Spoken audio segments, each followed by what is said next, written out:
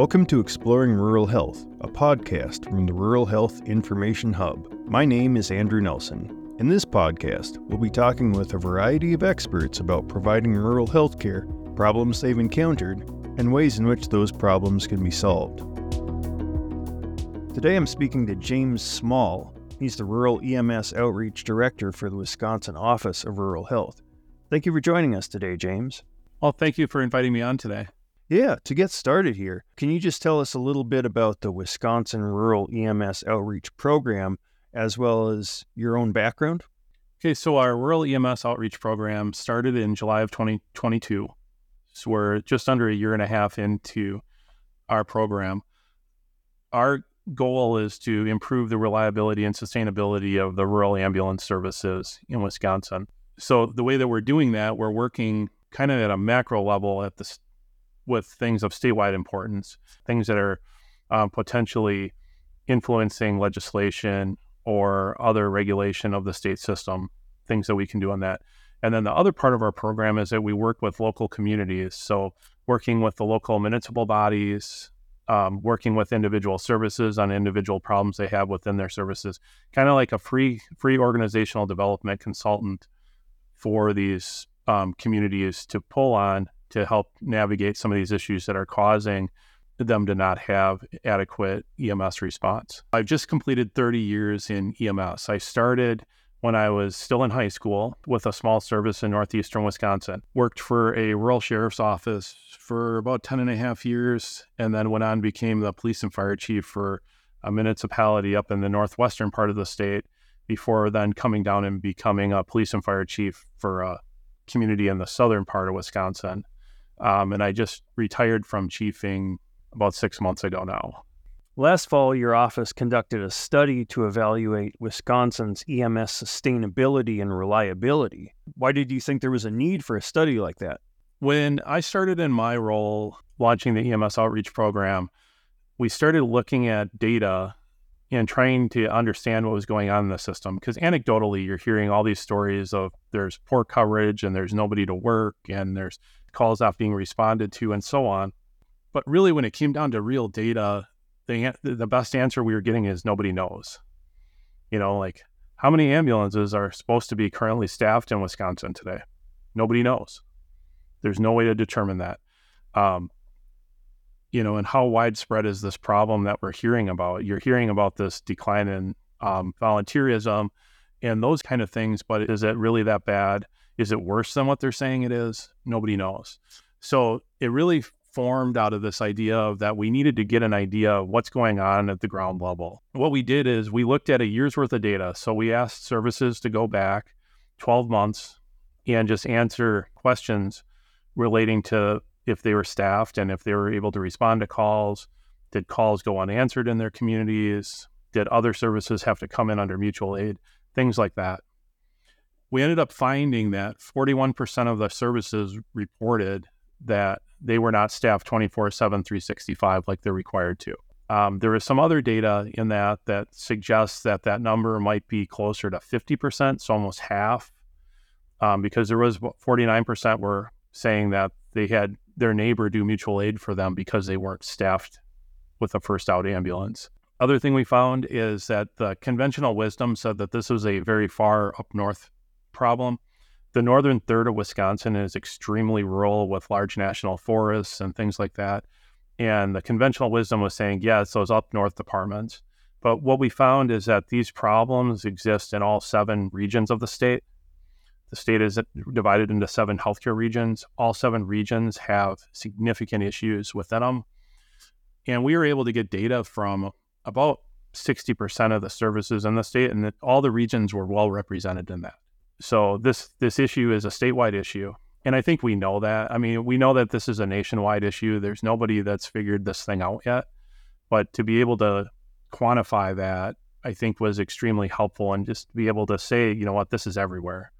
And it even included paid departments. Paid urban departments were reporting that they were having service outages. So it's not just rural, it's worse in rural, and it's worse among volunteer departments versus paid departments, but it's not limited to rural, and it's not limited to volunteers. One of the things that I thought was interesting when I was looking over your study was the different obligations that towns and cities have as opposed to villages in Wisconsin when it comes to supplying EMS. So in Wisconsin, EMS is a function of local government. That's where it originates from. So you have the state, which is then divided into 72 counties.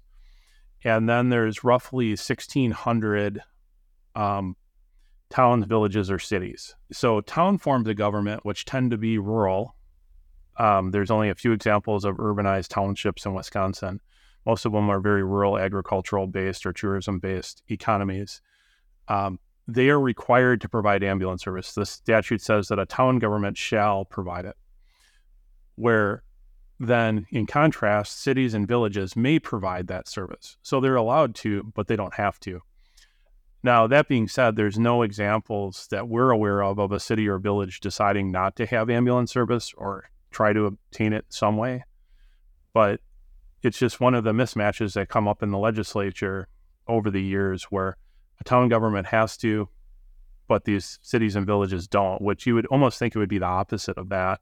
It can be kind of interesting, some of these apparent inconsistencies that just sort of go unnoticed till somebody makes an effort to get a sense of how all these things are fitting together. Another thing I was reading about is mutual aid, the way in which rural communities that are adjacent to each other can help each other out if there's insufficient personnel to respond to an incident. Can you tell me in a little greater depth about how that works and what its limitations are, and whether you think the amount of mutual aid that you currently have in rural Wisconsin is sustainable?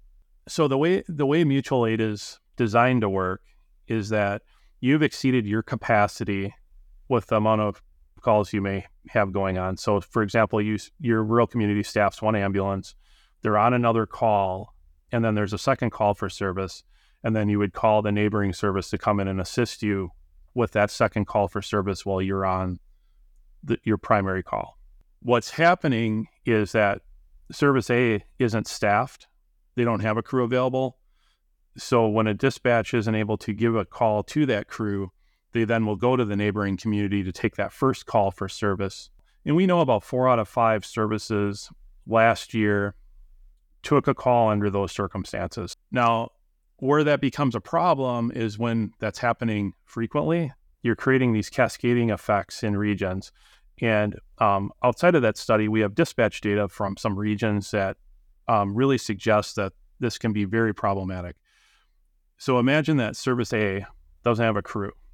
So they get a call and it's given to Service B, but they don't have a crew either. So then the dispatcher goes to Service C, but what if they don't have a crew either? And Service D then gets called, they don't have a crew. And it keeps cascading through this system until an ambulance comes from like 50 miles away, comes and takes the call, transports the person a few miles to the local critical access hospital, then returns to their jurisdiction. But what you've identified there through that dispatch data is that you have this huge desert. And I think most of us have seen the ambulance desert study that was done by the Maine office a few months ago. It was released. But that's talking about just what exists based on our infrastructure being staffed, where really what you're having is these intermittent deserts that might be covering hundreds of square miles at a time, but nobody knows it because everybody's counting on that these ambulances that are placed strategically are staffed when they're not. And I think that's the bigger issue, because this local taxpayer thinks that they have a 10 or 15 minute ambulance response coming, but that call might take them an hour and a half to get an ambulance too. That's not counting the instances that we found in our study of 10 different communities that had calls happen where an ambulance never got to a call ever. They could never get an ambulance. It's been suggested to me that that number is 2 to 3 times what we've identified. We can put a stake in the ground pretty hard that we know it's at least 10. And that it covered in excess of 30 calls. So that's 30 times that somebody was in a very vulnerable place, either sick or injured, that someone called 911 to help them, and nobody came. That's certainly very concerning. Rural communities often have more limited resources than more urban areas, and volunteers have traditionally been the backbone of rural EMS. How is that working out for rural Wisconsin communities in particular, and what do you see as the way forward with staffing? Well, I think we've seen a decline in volunteerism in society in general, probably going back 50 years or more at this point. In most cases, the volunteers aren't able to sustain that 24/7, 365 response coverage. As communities, we need to look at what level of service that we expect. This is a governmental service being provided by a local government. And, this isn't a situation where if the snowplow comes an hour later, it's not really that big of a deal, right? If the ambulance comes an hour later, it might be a big deal. So we need to decide what our expectation is for this. And is that volunteer model meeting that expectation? And I think what we're finding is that in a lot of communities, that's not the case anymore. And it's not the fault of the volunteers, because I've seen that happen a lot working with local governments. The first thing that comes up is blaming the volunteer. Well, this person is providing this service for free or nearly free to directly lower the taxes for the people in that community. They're personally subsidizing the cost of that service. So to go back and say that, it's somebody's fault that they're not volunteering enough or things like that, I think is a fallacy, because my experience with the volunteers, and having been a volunteer at one point in my life, these people are extremely dedicated. And the reason the system hasn't collapsed completely at this point is because of these volunteers and that dedication and that perseverance that they have. There's many, many examples of people doing 3,000, 4,000, 5,000 hours a year of call to make sure that the wheels keep turning on these ambulances. But that's not sustainable, because is there somebody coming behind them to pick up that 5,000 hours a year when they can't do it anymore? So you're seeing things happen in these services where the numbers dwindle because people are aging out. They're not being replaced by young people. And in some of the rural communities, there aren't young people to replace them with. A lot of rural areas in Wisconsin have become retirement communities. Just since the pandemic, we've seen this huge surge in population into the northern areas where people had cabins where they might be on the weekends in the summer, and now they're living there year round.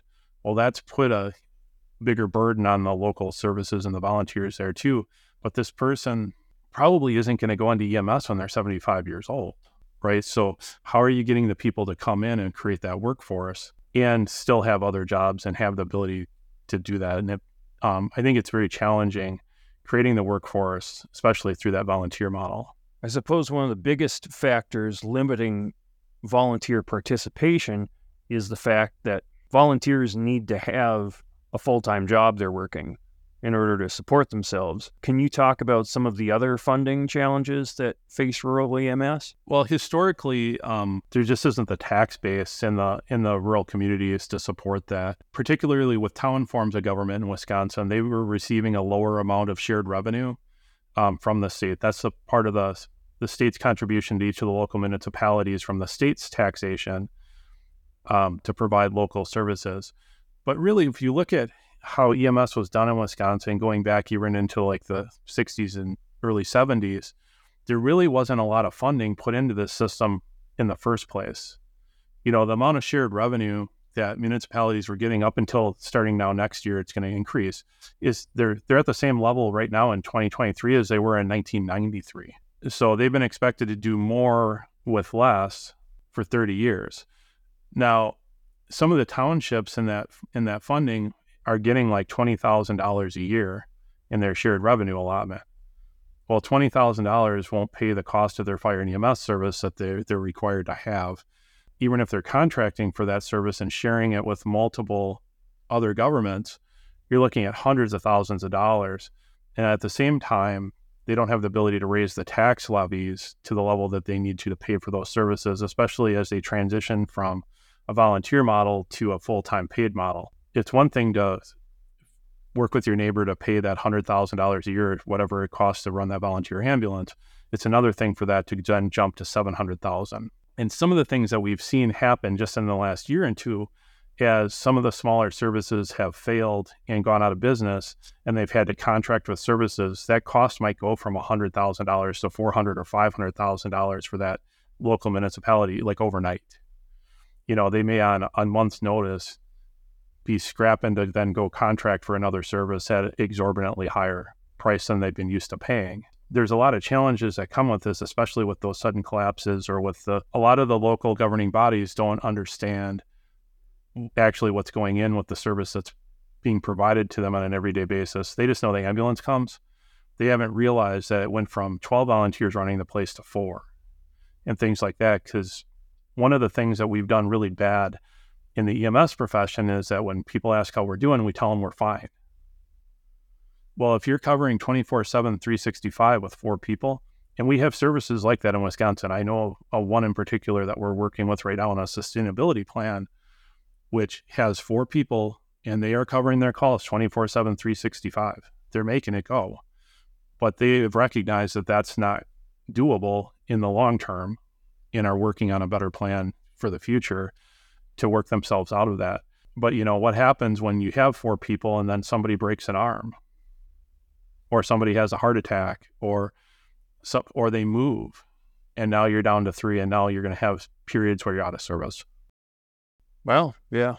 After completing your survey and analyzing the results you got, what recommendations were made for improving the reliability and sustainability of EMS in Wisconsin? Well, there's a few things we need to work on. One is we have to find an ongoing, recurring, sustainable funding source for this. I think when people look at EMS, they think about it that, okay, they do the ambulance call and they send the bill.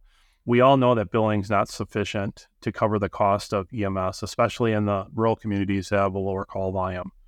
It might cover a quarter of the cost. It's not going to cover the full cost. So how do we get a more sustainable funding plan in place for these local governments to fund their ambulance services? Other things that we looked at, we need to figure out sustainable recurring funding for developing the workforce.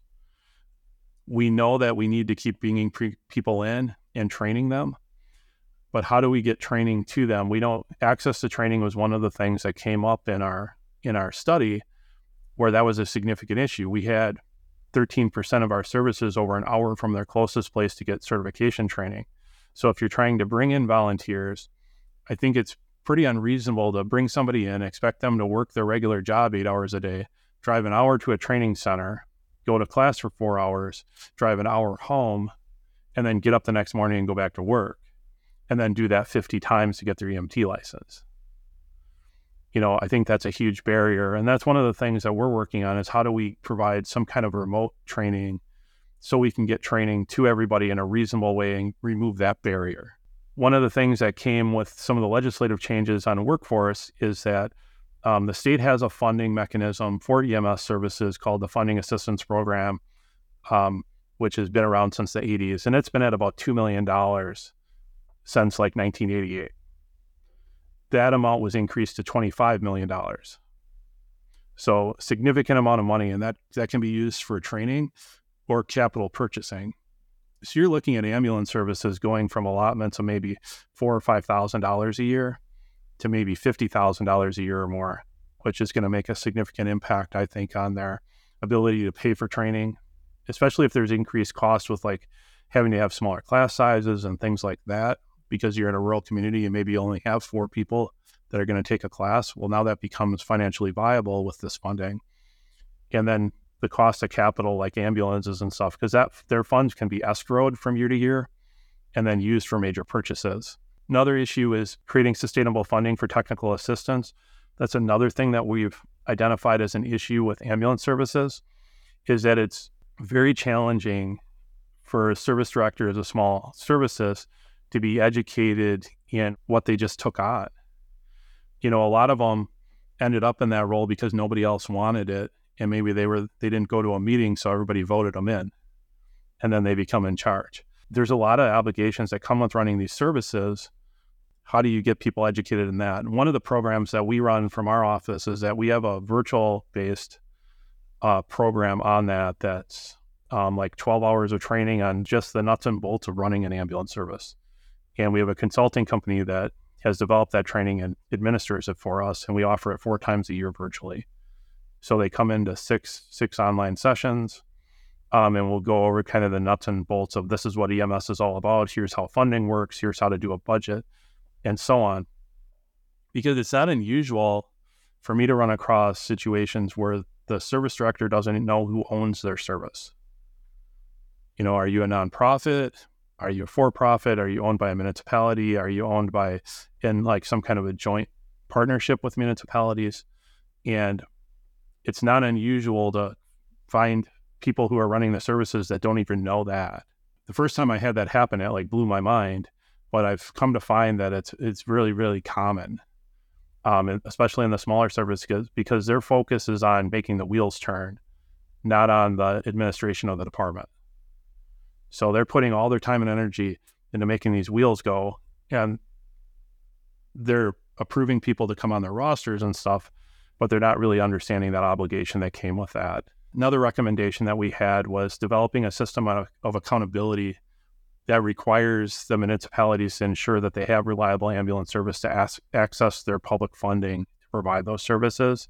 I think at the end of the day, when you look at why do we have these widespread issues in EMS, not just in Wisconsin, but across the country, it goes back to the main issue is accountability.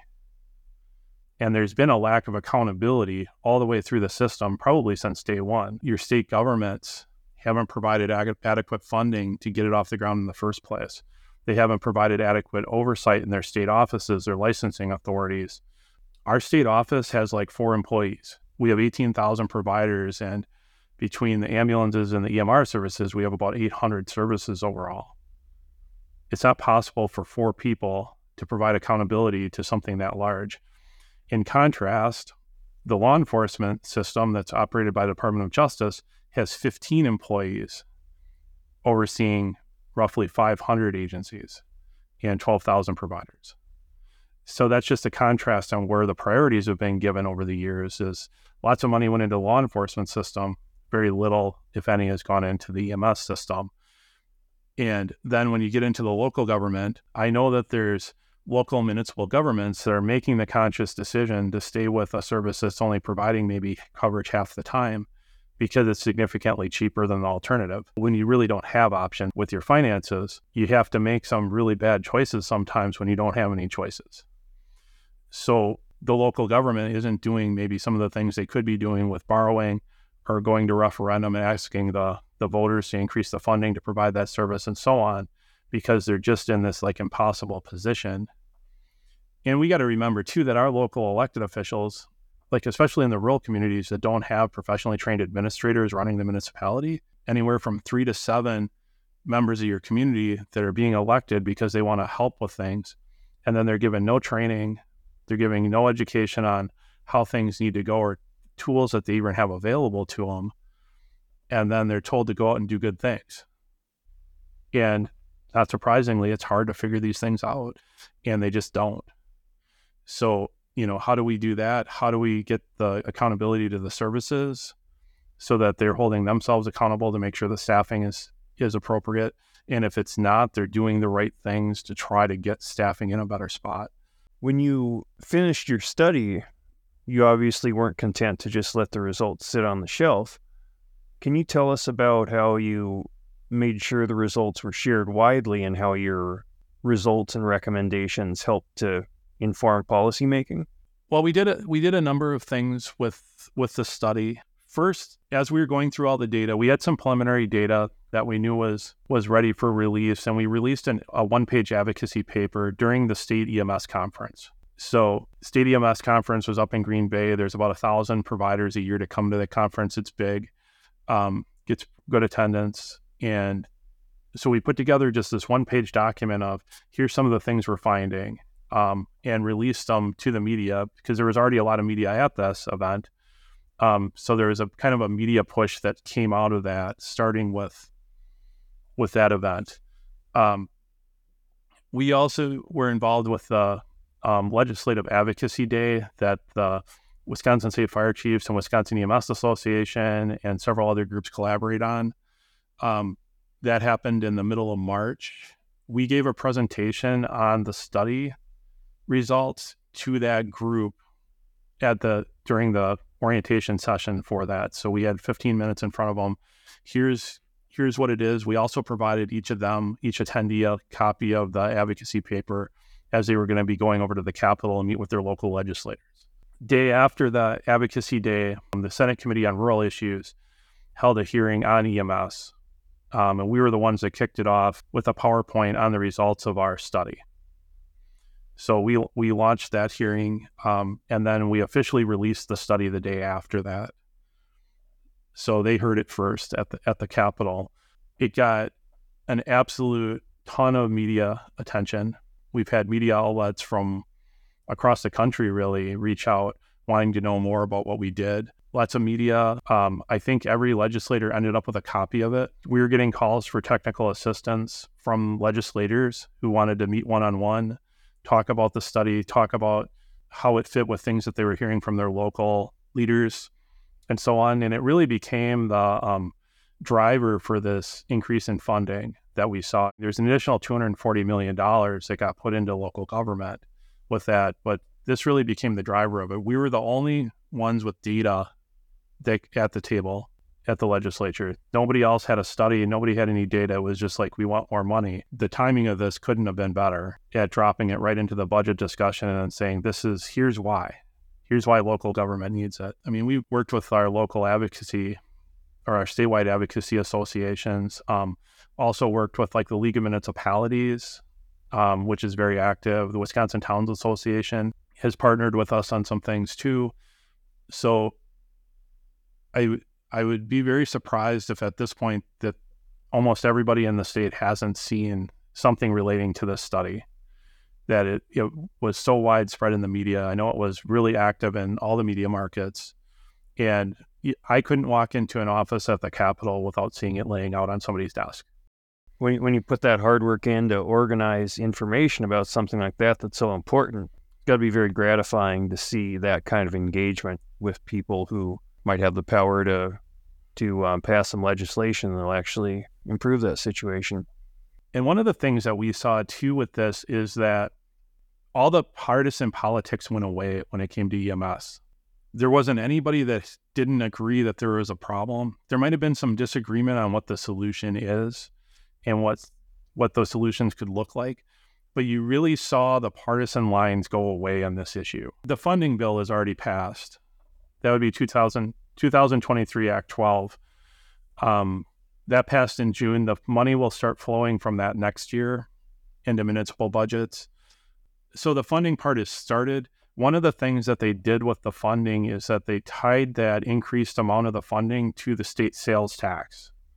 So Wisconsin has a 5% state sales tax. They took 1 point of those 5 points and tied it specifically to municipal funding. So as prices increase and people spend money on things, that amount of money available to the local municipalities will move with that.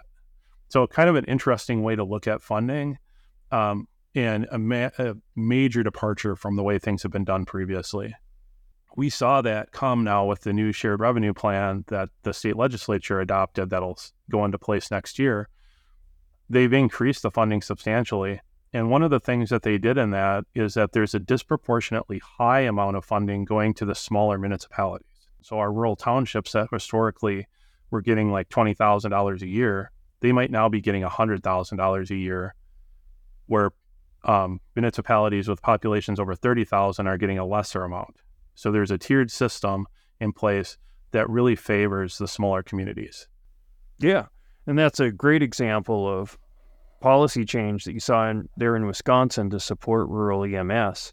Do you have any thoughts on any other policy changes at either local or state or federal levels that could further alleviate the financial burden felt by communities trying to maintain EMS? Well, we're seeing a number of things coming down the pipe. Fire and EMS programs are now part of the state apprenticeship program under the Department of Workforce Development, so they'd be eligible for certain grant funding and stuff, similar to like electricians or things like that, where you might see apprenticeships. You're seeing more EMS programs in particular, well, and some fire programs too, being brought into the high schools. There's a number of the technical colleges that are doing a dual enrollment program where kids their senior year will go to the technical college instead of the high school and can get fire and EMS training their senior year of high school as part of their high school diploma requirements. So there's a lot of different ideas like that, but they all required funding. Our Department of Public Instruction, which handles all the elementary and high schools, has seen this as a priority and is really pushing into this space, encouraging schools to be in this space. You're seeing the technical college system, partnering with them. That's those dual enrollment programs. So I think it's just kind of shifting that idea to that maybe we need to try some things differently. And you're seeing players step up to do that. The dual enrollment programs have had really good attendance. I know where I live locally, they normally run one cohort of like 25 students. They had so many applicants this year that they doubled that, and they still turned people away. They have 50 students right now in their dual enrollment program this school year. Your office provides technical assistance for rural EMS. What are some of the issues you're seeing that people need that assistance with? It's kind of all over the board. Some of this technical assistance requests might be something that we can handle just in a matter of a phone call. It might be a question on, developing a policy or needing a model policy for something. All the way through to that, there's services that need to do a do-over.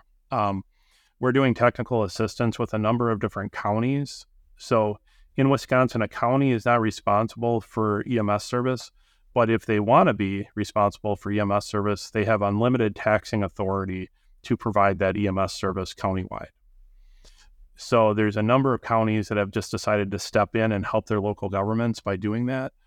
There's a lot of projects going on. Right now, we're involved with five out of 72 counties that we're involved in the rural communities. You might have a community or a county that's got 8 different ambulance services that all aren't doing well. Well, let's have county government take that on, maybe be county employees, because we do have several counties which are running full countywide EMS with county employees, and they're doing very well with it. And it becomes a very cost-effective way of delivering that service and covering a large area. Because you're in some of these counties, you're talking about, covering 1,000 or 2,000 square miles. So there's some very large rural areas on a countywide basis, but that's probably the biggest of the projects. And then working with like local government on funding, that's been part of it too. We're looking at some of the consolidation projects that are going on, or regionalizations. So what regionalization is when you take multiple services that are contiguous to each other and then merge them together basically into one entity, providing service over that entire area. Right now there's a regionalization going on up in the northern part of the state that there's 4 townships that each had their own ambulance. They're all having some level of distress with their ambulance service. So they're then going to consolidate those 4 into one entity that will then have 2 full-time staffed ambulances. So instead of 4 volunteer ambulances that are sometimes available, you'll have 2 available continuously. So that's a project based on reliability. The other thing that you'll save, though, is now instead of having 4 ambulances for your capital expenses, you'll have 2. You won't be having a primary and a backup 4 times, where there might be 8 ambulances in the system. You might have 3 ambulances there. So there's a lot of cost savings that can come down the line, but it also takes, that political courage of those political bodies to sit down together and say, we're going to do this, and it's going to cost more money, but this is the right thing to do for the community. And that's hard for local elected leaders to do, because they generally see their role there to make taxes as cheap as possible. Right? So I got elected to have low taxes. Well, no, you got elected to make sure that we're using the money efficiently and providing adequate service to the people. We don't need a Cadillac, but at the same time, we need a car that runs. We'll get brought in to give like a second opinion on that. I've got a couple of those where they're putting together plans on it, doing budgets and stuff. So you'll look at that, go through and do a budget analysis, and then give them back an opinion on, are you working with enough money or not? Because when you look at regionalizations don't happen to save money.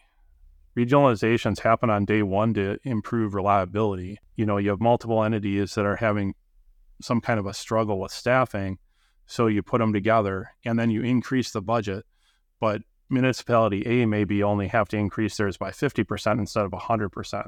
So there's cost savings down the line from doing it yourself, but on day one, it still costs more, if that makes sense. And I think people tend to look at regionalization as being a way of saving money, and it does, but it's not direct. You're not going to see we spent, $100,000 last year, and now we're going to spend 80,000. It's going to be, we spent 100,000 last year, and next year we're spending 200,000, but that would have been 300,000 had we not regionalized. I think that's part of the challenge too, is just working with the local elected officials too, and kind of walking them through that process and keeping them on point. I have a master's degree in public administration, and I'm a certified public manager, and I have a good background in municipal finance. So bringing that to the table and saying, this is how we're going to pay for it, and working through some of those issues. And then I think they realize that there's a lot of efficiencies to be found in some of their budgets, or they can do things. There's other tools available to them that they may not have even been aware of. And when we work through those things, and then all at once, EMS becomes a lot more affordable. Maybe one of the most immediate or most obvious benefits from that would be to streamline mutual aid efforts and provide even, consistent coverage. Yeah, and in some areas too, you'll see where services are cross-credentialing. So they'll share like one person between two services, where, today they're going to respond for ambulance A, and tomorrow it's going to be ambulance B. Or they might be available to both of them at the same time. Cross-credentialing is just a tool that I think it helps buy time, but I have seen it be abused too, to the point where it's kept things running to then it doesn't anymore. Because then you have one person that's cross-credentialing between three services, and then they're not there anymore. Well, now three services now have lost that person's service, and it maybe gives a false sense of security that they're more sustainable than they are, because they were able to handle the call today until the person moved. And now they realize that this one person has been doing a lot of that. One of the measures that we used in our study was, how many people does it take to cover 80% of your call hours? So we know that it takes about 7.5 FTE if you have people working like a 24 on, 48 off traditional full-time shift. That's about a 7.5 when you factor in relief factors and things like that. So what we were looking for was, how many services are operating on 6 people or less? And that was also 41%. Interestingly, when you go into the data, it's a different 41% that has this staffing shortage. There's some overlap, but it's not an exact duplication of one list to the other. But when you're looking at, 20% of your services operating on 80% of their hours are being done by 3 people or less. Well, they might have 20 people on their roster, but there's only 3 people doing 80% of the work. That's not sustainable. That's not a thing. And then we had another 4 to 6 that was like 21% of the services. So we had 41% total. We're operating on 6 or less, doing that 14,000 and some hours. It's 17,520 hours to run an ambulance for a year. So we use that 14,000 hour metric as the 80% to try to figure out how many people are actually doing the work. Because I think we all know in our organization, no matter what that organization is, you might have 50 people in it, but it's really like 5 people doing most of the work. And these smaller services are no different than that. So most of them will tell you that they have 20 people on the roster, but when it comes down to what's actually happening, that 80% metric is really, I think, really predictive of how sustainable that is in the future. Because if you had 2 to 3 people doing 80% of those hours, you literally are one person away from going completely out of service. Yeah, it's good to think beyond just what's working today and consider what you might have to do tomorrow. If even a relatively minor change occurs, it can have a huge impact on availability of services and sustainability. This study that you recently presented for the legislature was very impactful. What are some ways in which stakeholders can advocate for their communities? Providers at the ground level need to be very honest with their governing bodies about what's going on. This idea that there's only 4 of us making this thing go. Not that, hey, we're fine, we're handling our calls. It's, no, we got to figure out a plan here and move forward, because it's just not in our culture in public safety to admit that things aren't going well, and not admit that there's a problem until there's a problem, right? So I think that's the biggest thing. And to maybe even do their own study. What's going on internally. When I've gone to work with individual services and I start asking them for data, it's not uncommon that they don't know what their data says. They might know that they did 300 calls last year, but they don't know where their calls was. What's that call distribution look like? How many of your staff members handled those calls and stuff like that, and start getting into understanding what their data tells them, because that data tells a story too. And that's going to help identify some of these issues. Like if you're using that 80% metric, that's going to start telling you that, hey, we're in a position where we might not be sustainable going forward. We need to take some corrective action here. I think stakeholders, like community members that know that they're an issue, reaching out to their local legislators, reaching out to their local governmental bodies. I mean, ultimately, this is a function of government. And I think that really distinguishes it, at least in Wisconsin. Wisconsin doesn't have government-run hospitals. I mean, there's a couple of government-run mental health facilities, but as far as like hospitals, that's all privately run. So healthcare is largely private in Wisconsin. So we're very distinguished from that, being that we are 100% a function of government for 911 ambulance. But I think the biggest thing is just being honest about what's going on. The other thing is, we're our own recruiters for our agencies. So when we're out in the community, talking to people and saying, hey, we could use some more people. Hey, there's an EMT class coming up. Maybe you'd be interested in that. And being inclusive and being inviting and, asking people to come in.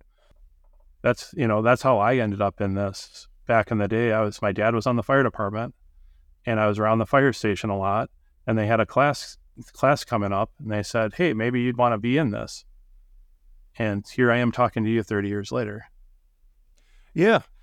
I suppose there are lots of people who would recognize the importance of having that service, and they'd be willing to become part of the solution with volunteering. It just might not occur to a lot of people.